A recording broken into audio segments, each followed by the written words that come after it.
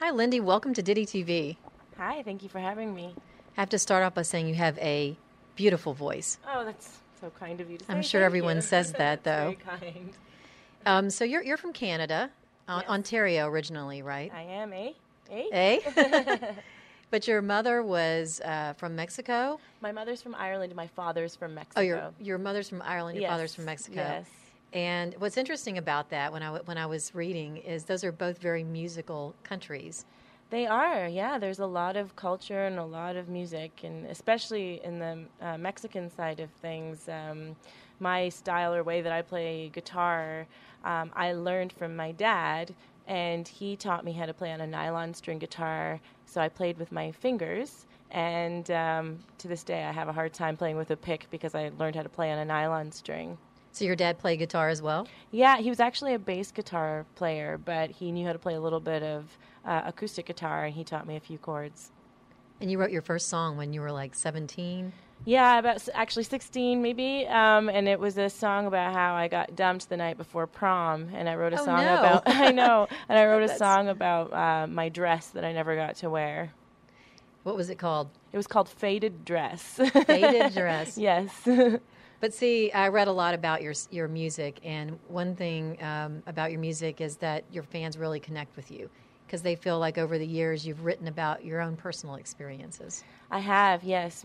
Most of my songs are from my own personal experiences. Every once in a while when I write about, burying bodies in the backyard, I didn't actually do that. I take the liberty to create a story. But most of my songs are definitely from things that I've been through in my life.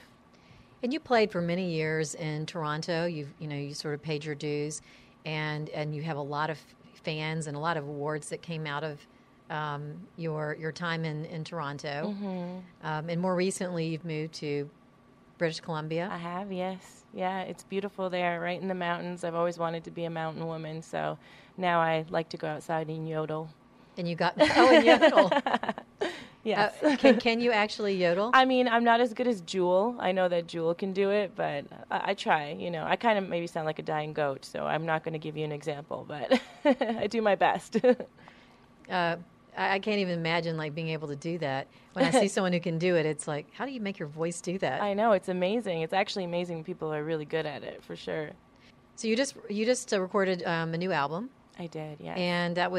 And you got married. I got married. I did. I've been married a year now. And the new album called Liberty. Yes. Is out now. Yeah. And I read too that a little bit about the music. So you have taken a turn, and the music is a little more on the happy side. Well, the record actually follows a character who traverses from the darkness towards the light while slaying a bunch of demons along the way, whether they be, real or they be mental afflictions or things going on in people's lives. It's meant to be something to help somebody through a struggle in their life. So I just wanted to create a record where people could sort of make their own stories, put their own story to the songs, and just know that it's a record to help them through the struggle. So it's more of a concept album. Yes, definitely a concept album, yeah. So how did you come up with the idea for the concept? That just came about because people had told me when I was playing shows and I would go and do my, CD signings after the shows and meet the fans, that some of my songs had really helped them through some dark moments in their life. And I thought, well, why just have a song here and there on certain records that would help people? Why not just make a whole record and dedicate it to that purpose? Well, and you very often, after the shows, go and meet with your fans and sign the albums. And why is it important to you to connect with your fans like that? Because not every artist does that. I'm curious about how they came to hear about the music and how the songs have affected their lives in some way. And people have gotten engaged at my shows, and people have danced to their first songs at their weddings from some of my songs. And it's so interesting for me to see, like, you just write these songs in your living room or your bedroom and you don't really understand how they're going to go out there and into the universe and affect people. So I love that aspect of it, and that's why I love talking to the fans to know that, that's really, I think, what music is about. And for me, that's the most rewarding bit beyond everything, is just the fact that you're able to be a part of somebody's life through song. Do they share their stories with you? Oh, yeah. There's been all sorts of amazing stories that people have shared with me, and some things have been very sad, and I just feel grateful that I'm able to give them a big hug, and I'm just so glad that some of my songs can help them through things. And music is very emotional for a lot of people, so it can strike a chord, and like you said, the lyrics or the music can really help someone through something when they're going through a hard time. Definitely. So Liberty, where did you record Liberty? In East Nashville, at a place called Battle Tapes. And what was the experience like? It was cool. I mean, we used a band called Steelism, and they really got the vibe. We were going for sort of a spaghetti western style record, a sort of influence from that, and they were amazing at getting that. And then we had Charlie McCoy, who's an amazing harmonica player, Hall of Famer, who's played with everybody. And I got to meet him, and he told me a bunch of stories of people that he'd worked with, some of my heroes. So that was really, really cool. And there was a cross-eyed cat at the studio that I made friends with named Bear. And they had a BB gun there, so between songs I'd go and shoot tin cans. Get in the mood. Yes, that's right.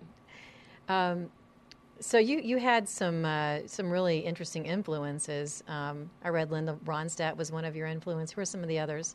Leonard Cohen, Johnny Cash, Dolly Parton, Patsy Cline. Did you grow up listening to those artists? Well, yeah, through my mom, which is interesting because she's from Northern Ireland. So people always wonder how a Canadian comes to enjoy country music. And it was really her record collection that endeared me to the genre. And I just loved the songs. Like one of my first songs that I listened to, a country song that I really loved and identified with, was Hank Williams' I'm So Lonesome I Could Cry. And I just remember being like this young, angsty adolescent and thinking, oh, I can feel this. This really resonates with me. So, the sort of tear in your beard, dark kind of country tunes, they spoke to me. Well, I see the connection between Irish music and country music and Americana music. Just the whole tradition of violins and guitars and instrumentation, mandolins, and then from Ireland moved to Appalachia, and then everything started from there. But I can see a real connection. And I feel the same way too about Mexican ranchera music. I feel like it's very country in its own way, in a Mexican way, but it definitely has those elements as well. Well, and you had some guests on your album. You collaborated with a few folks. John Paul White and we did some writing together. Another record I did was called Faded Gloryville, and that's where I first started working with John Paul White, and he actually sang on a few songs with me, which was amazing. So I've been very lucky to get to work with some amazing artists. But on this album, you wrote most of them, and you collaborated on a few. Yep, I had a few collaborations, and even the producer of the record, we collaborated on The Comeback Kid, and that was originally written on piano, and I just came up with a melody, and words started flowing out. It was one of those ones that just fell out of the ether, and sometimes songs can take a really long time to construct, and then other times it's like they were already there. They just needed a catalyst to come out through. Isn't that amazing how it can just come to you in your head? I know. And then other times you struggle. I know. Yeah, for sure. And then you did one cover, right, with from Leonard Cohen, or was that on this album or a different album? I have done a Leonard Cohen cover recently of Suzanne, and I love Leonard Cohen. He's one of my favorite lyricists and poets of all time. But this particular record, the cover that we did was Gracias a la Vida, which was by very eloquently said, by the way. Violeta Parra, and she's a Chilean singer, and I've just always loved that song. And since this song this record, I wanted it to end on a very positive, happy note. It's a song that means thank you to life. So at the end of the journey of the character, they're just thankful for their existence. Well, I think that's an amazing place to end the album. because it is that full journey. And that meant something to you. Oh, yeah, for sure. I mean, I do have a penchant for writing really dark songs, so it was really exciting and challenging at the same time to come up with an arc for this record and end it on a very positive note. So what's next for you? I don't know. I guess you're on tour. It's hard to tell, like, into the future. I wish I had clairvoyance and could see and know where things were going, but yeah, I'm out touring and always working on ideas and things. Well, we are excited that you're able to stop by the studio today. Thank you for having me. We hope you come back when you put out another album as well. And that would be lovely. You always have a home here. And thank you. Just want to thank you again for stopping by. Thank you. Can we cheers our microphones? Yes. Cheers. It's NFL draft season, and that means it's time to start thinking about fantasy football. FantasyPoints.com features industry-leading experts and prognosticators using proprietary hand-charted data to help you score more fantasy points. FantasyPoints.com is the place to go for whatever kind of fantasy football you play. Whether you play fantasy football, daily fantasy sports, or do a little bit of everything, Fantasy Points has the meticulously researched content to guide you to victory. And why wait for the fall? Fantasy Points also covers the new spring football league, the UFL. Join the guru, John Hansen, Scott Barrett, Joe Dolan, and other massive names in the fantasy football universe with an exclusive offer. Use code Pantheon for 15% off any Fantasy Points package, including the all-in package, with access to every article, tool, and data nugget that Fantasy Points has to offer. That's FantasyPoints.com and code Pantheon for 15% off at Fantasy Points. FantasyPoints.com, code Pantheon. Score more fantasy points.